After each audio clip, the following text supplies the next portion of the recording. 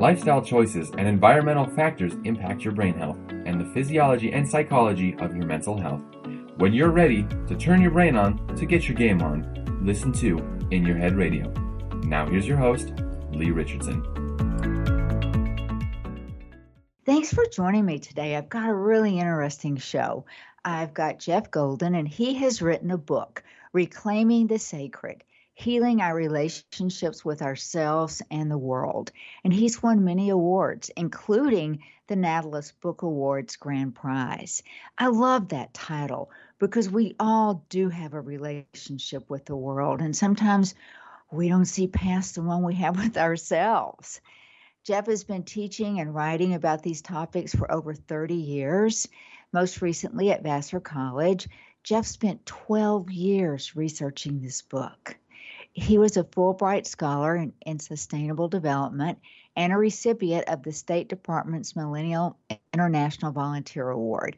He's a prison reform and animal rights activist and has headed several nonprofits promoting social justice, sustainability, and international education.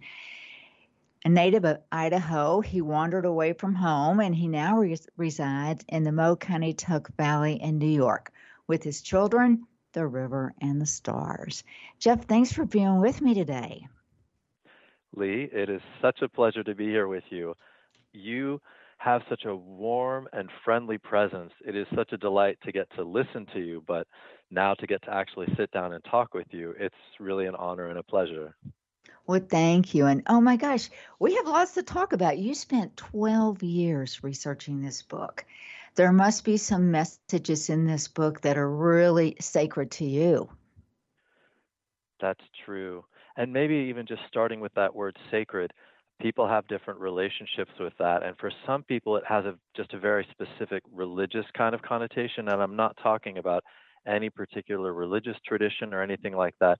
For me, sacred, that word, is about what is of the utmost importance, sort of timeless and beyond everything else.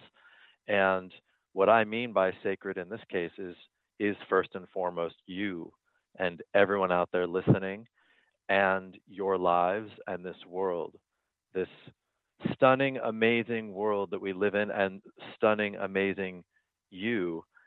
And I think that, and this is both my experience and it is again what 12 years of research really uncovered, is that a lot of us go through our lives, it's as if we were sitting on a mountaintop or at the edge of the ocean beneath a wide swath of stars in the sky, and we have these bags over our heads.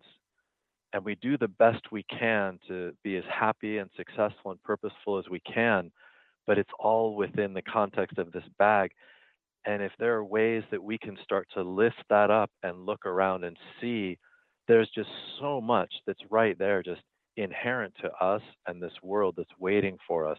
And we can talk more about what some of those things are that create that blockage and get us just so tunnel visioned that we can lose sight of how amazing we and this world are. But I think in a sense, that's the heart of what this book is about, is how do we take those bags off our heads so that we can live in just the natural delight and wonder and love and belonging that are inherent to us, for the sake of ourselves and the sake of the people around us and the planet, because there are a lot of things that we end up doing to ourselves and each other and the environment when we are not feeling satisfied or met in our lives, and we turn to many other things, a lot of which you talk about on your show, including different kinds of addictions.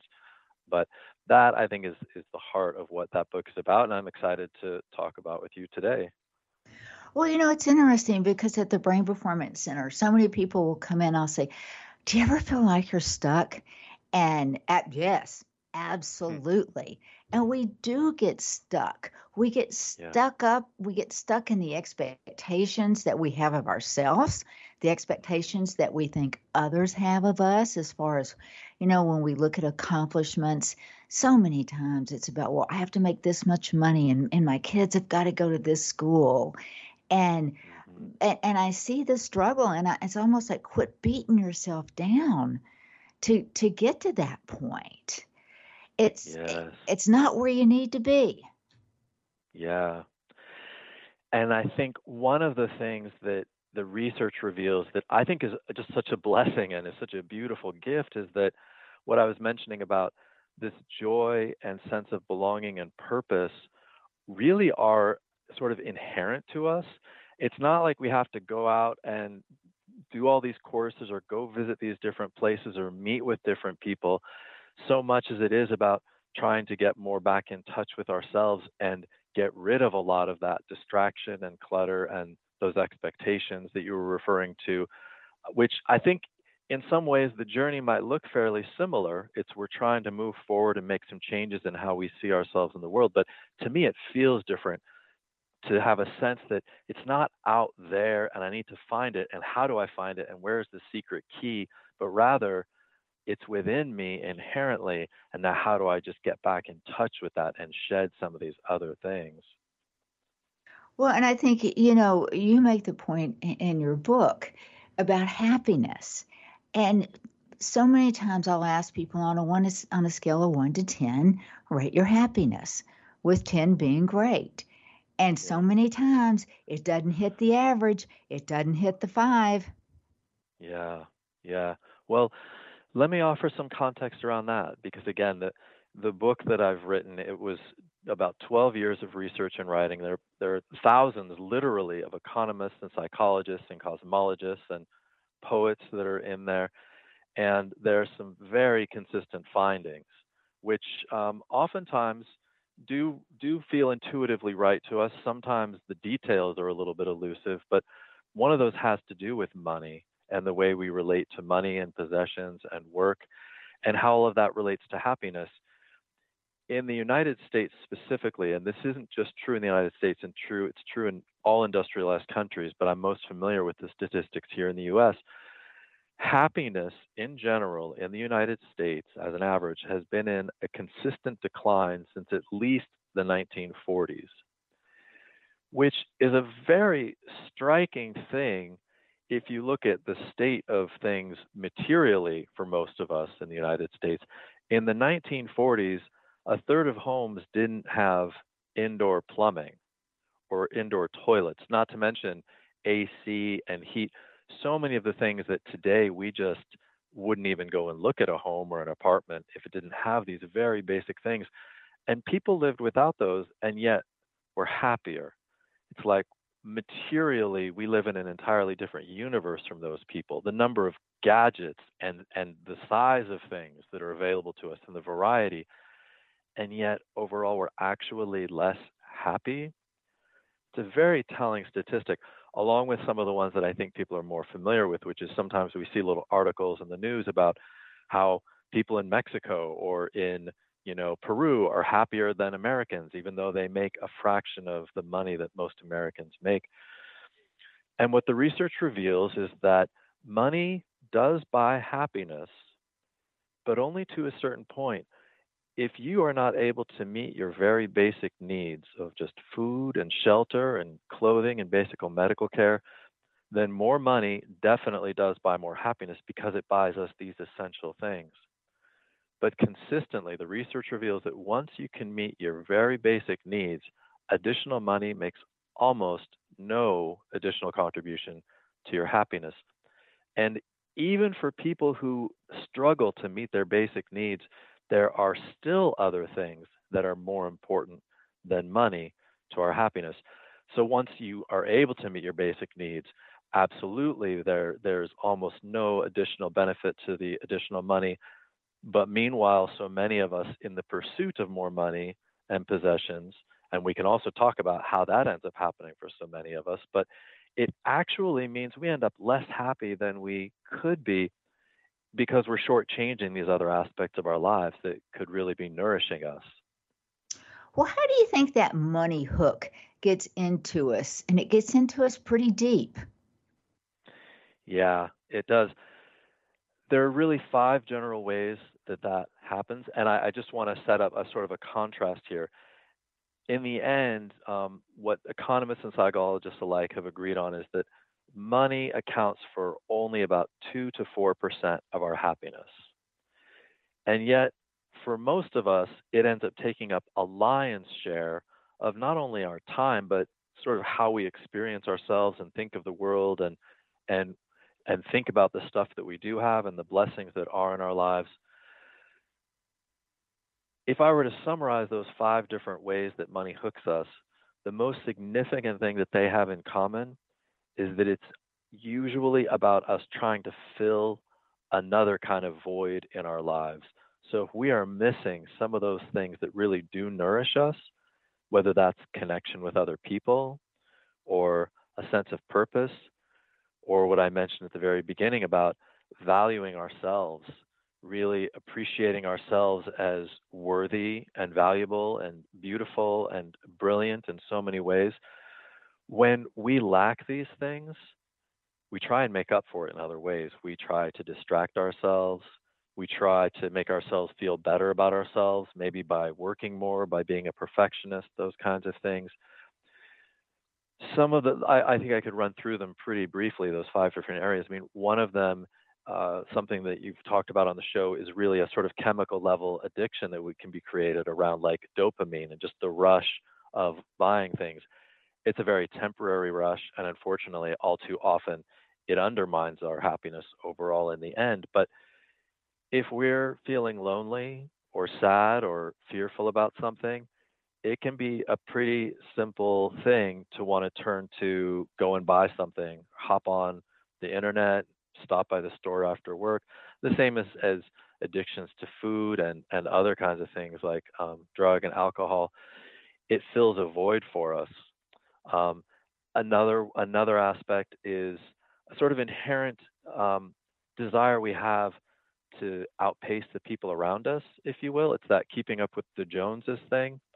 Um, there was a beautiful study that highlights this, where people were asked a number of questions, but one example is if you could have an income of, let's say, $60,000, but everyone around you only makes 30,000, or if you could have $120,000 a year, but everyone around you makes 300,000, which would you rather have?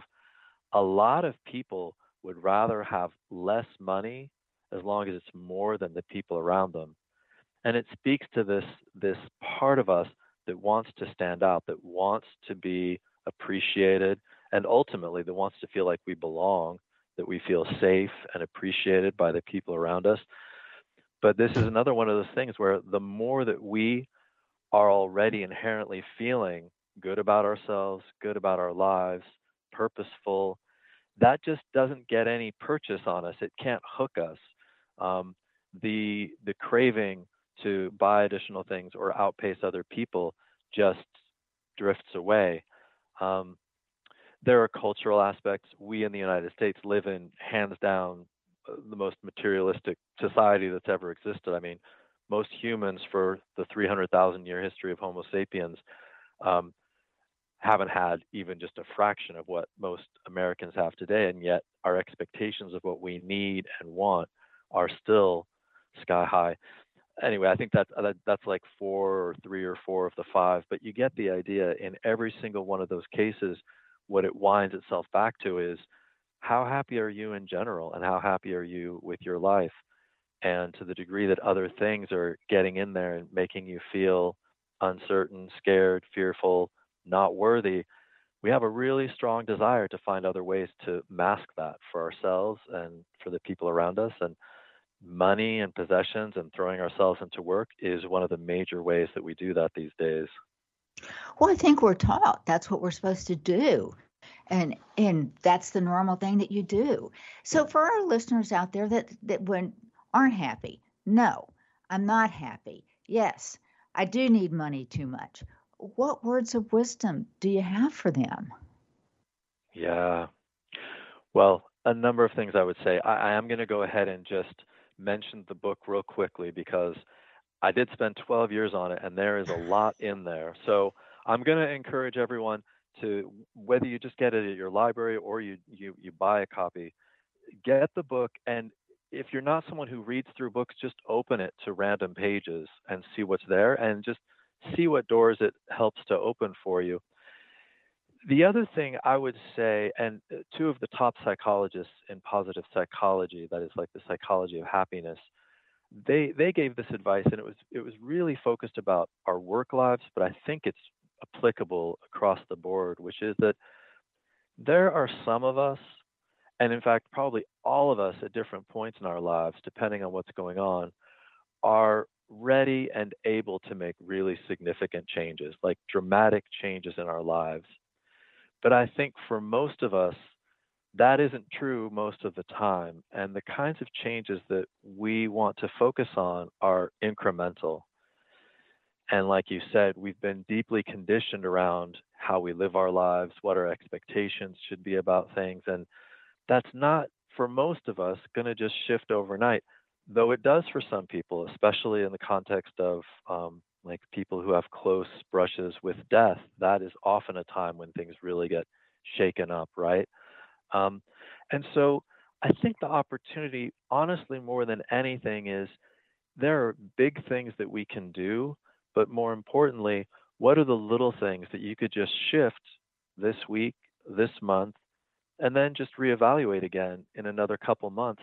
It could be just asking yourself that question, just inviting the question of, when you're thinking of buying something, do I really want this? Like, how am I really going to feel in 2 hours or tomorrow or next week if I spend this money on this? And hark back to that little statistic about, okay, I know that money only accounts for about 2 to 4% of happiness. Do I really want this and need this? And then what that allows is that sometimes the answer is going to still be yes, and we're going to go ahead with that. But it creates that habit of introspection. And to the degree that we start letting some of those things go, well, actually, no, I don't really need to spend that money on that coffee every morning. Not to mention, other topics on your show about caffeine and sugar and everything else that goes along with that. But as we start to release some of those things, then it becomes easier to just keep moving in that direction, so that our lives overall become this journey of shedding things that aren't needed, rather than feeling a pressure to make a dramatic change all at once. I do think that besides asking basic questions about how we're spending our money, there are those bigger and really important questions about, how do you feel about yourself and how do you feel about your life? And we could talk more about what we might do about those. But I would also be encouraging people to just, with some gentleness, but also a lot of love and some real commitment to you and to the people around you, to just keep taking little steps in the direction of practices or habits or things that help you just feel a little bit better about your life and yourself, and maybe some of the different hard things that have happened in your life that you haven't had a chance to process so much. So that, in a sense, over time, maybe you won't even have to be asking those other questions so much, because it'll just come naturally that you aren't going to spend a lot of time and money on these things that don't nourish you, because you're feeling nourished in your life in general. Well, Jeff, you make such a good point, and that is, it is the little things. Mother Teresa has always said, focus on the little things, because that's where your strength lies. And gratitude is something that I use personally, and I use it with my clients. And every night at the end of the day, what are 3 things that you're grateful for? And my advice is always, don't go looking for something really big, because number 1, you might not find it. But number 2, it's the little things in life that make our day so much smoother, that puts that smile on our face, that makes us feel important to ourselves. So I can't stress the importance of the little things enough. I love that. And I don't remember the exact number right now, but I love that you named gratitude specifically, because there was even a study that quantified this and looked at people who did something like kept a gratitude journal, like what you were referring to. Or another practice that I love is one where just occasionally, maybe it's once a week or once a month or even just once a year, you write a letter to someone, just sharing your gratitude to them for how they've touched your life. And these kinds of practices were found to enhance a person's well-being months after they did them, far more than, this is where I forget the exact statistic, but it was something like triple the person's income, and it wouldn't make as much of a difference over the longer term as some of these basic practices of just gratitude. One of the themes in a lot of the literature on positive psychology is about adaptation and the way that we adapt to our environments. And there are good and bad things about that. It's great that if something bad happens or we find ourselves in a hard situation, that we can adapt to that and still find our way to be happy and stable and safe.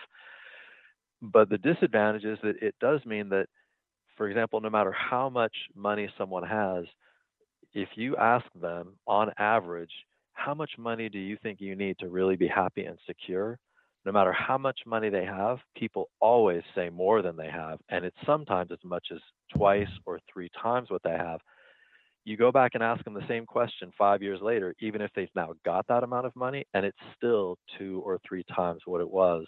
And that's true for millionaires as well as it is for people who are making, $10,000 or less. Well, what do you think is the driver? Do you think it's fear? Fear that they're going to lose their money? Because, we do have a relationship with our money. Yes. Yeah, we do. I think that, I mean, it does come back to those five factors that I referred to earlier in terms of even though money does not generally contribute to our well being, it is a powerful hook in terms of being a substitute and something we can turn to try and feel a little more stability or safety or reassurance or just to distract ourselves. Um,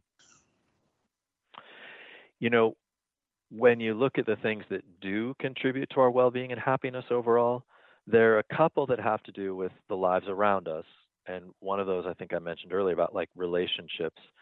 If you wanted to try and guess how happy someone is, and all you could do was just sort of observe them from the outside, some of the factual things about their life, the amount of time that they spend with friends and family and the quality of those relationships is one of the strongest predictors of how happy a person is.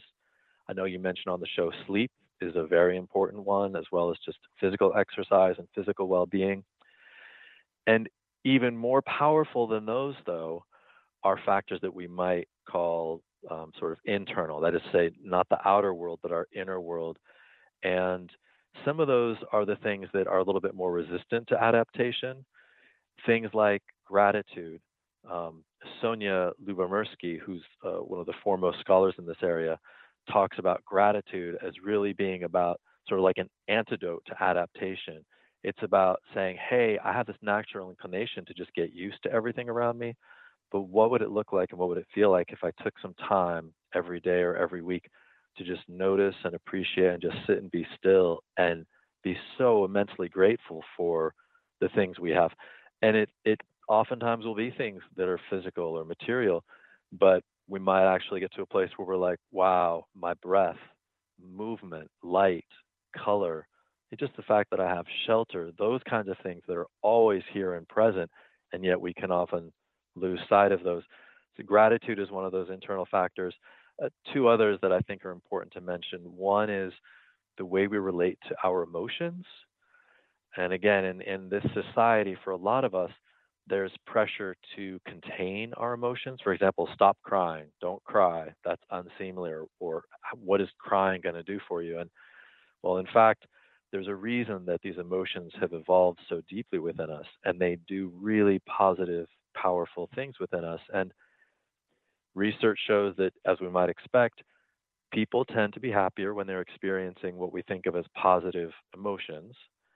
But the happiest people overall are the ones who are also okay with and let themselves feel a range of emotions, including ones we might think of as negative, like sadness or feeling a little insecure, feeling a little lonely, not just rushing out and trying to either suppress that or distract ourselves, but letting ourselves be with that a little bit is one of the ways to actually live the healthiest. In a sense, it's part of that journey of being in ourselves and our highest purpose. Like, how are we called to live? What are we called to do? These are essential parts of our being. And there's a lot of wisdom in them for us, in our minds, wisdom, ways we can make sense of the world when we let ourselves feel these things, and a lot of wisdom in our bodies. Our bodies have a lot of really positive responses when we allow ourselves to cry or slow down or just be alone for a little bit, all of those kinds of things. And then I feel like I'm just throwing a lot at you, but the one other one I wanted to mention again is our relationship with ourselves. Most of us over the course of our lives have internalized a lot of negative messages about ourselves, and that might be things that were actually said to us by parents or other kids. Maybe it's just the media, but it's things about the way we think we should look, things about the way we think we should behave, what it is to be normal, and none of us fit that bill in all the different ways. And most of us have internalized some pretty negative things about ourselves. We might talk really negatively to ourselves, be really judgmental, and that just only naturally, no matter what's going on in our lives, is like a burden. It's this weight. And the reverse is true as well, is that to the degree that we, whether it's therapy or journaling or just talking about it with friends, but when we make space to open some of those up and heal them a little bit and welcome those parts of ourselves back, we expand our ability to just be joyful in almost any circumstance. And I don't mean something awful happened, you should be joyful, but I mean that overall, there will be a lot more joy helping to lift us no matter what the circumstances of our lives. Well, I think, it's so hard to just stay present. Just, as you said, sit with it, be with yourself, stay present in the moment. We're always worried about tomorrow, or we replay some conversation we had 2 weeks ago that didn't go our way. And if we can just stay present in the moment, I know that I find that to really calm me down. We've got about 4 minutes left in the show, and I think there's 100 questions I could ask you easily. But what I'd like to do is let's just circle back and to what we were touching on in the beginning of the conversation, and that is the importance of appreciating yourself. I'm struck by that, and I'm struck by the fact that we only have 4 minutes. So that threw me. I'm like, okay, well, what do we want to share in the final 4 minutes? I think that there's a famous mystic poet from centuries ago, Persian, name of Rumi. Sometimes you see quotes from him on the internet or on posters and such. And what he said was that he said, "Do not seek for love. Instead, seek within yourself the barriers that you have created between you and love." It again speaks to me of what we talked about at the beginning, in that we are inherently wondrous beings. I mean, the fact that we exist, the things that we accomplish, I think that it is just objectively true that every one of us is beautiful and brilliant and worthy of love and belonging and connection. And so, that being true, I think that the journey forward is one of, well, what are the barriers for me in my life? And how do I not worry about overnight just shedding maybe some negative self image that I have, or some of the negativity of the people around me, but what you were emphasizing about the importance of just little steps? Maybe each person out there listening could commit to, for now, just one little thing that you could make space for in your life that would help you experience a little more, like you said, Leigh, presence or gratitude, or that would allow you to maybe open up some of those places that you've really kept locked away and maybe carry a bit of a burden for you of shame or feeling bad about those. Maybe it's as simple as you're making sure that you listen to this podcast periodically, or like I said, you crack open my book once in a while and just read a few pages and see what's there. Maybe it's that gratitude journal. I think if everyone out there just picked one thing that sounds like that could bring just a little ease to my day or to my week, and maybe help me move in that direction of appreciating myself and my life more, there's just so much wonder and joy that's out there waiting for each one of us. And it doesn't mean that we're going to always be happy, or that that's even something we should strive for. But to the degree that there are barriers between us and that love and sense of belonging and purpose that just don't need to be there, then taking little steps forward, it adds up over time. And who knows where you find yourself a year from now or 5 years from now. And what your life can look like. I just say, please open the doors to possibility and just try and keep that open and just keep moving forward a little bit at a time and see what happens for you. Well, those are such great words to end on, Jeff. Thank you so much for being my guest. I encourage everybody to visit the website, reclaimingthesacred.net. reclaimingthesacred.net. Again, Jeff, thanks for your time, your words of wisdom. And I encourage all of our listeners to just reflect on the words that you shared with us. Thank you so much, Leigh. It's a pleasure, and I wish everyone out there all the best.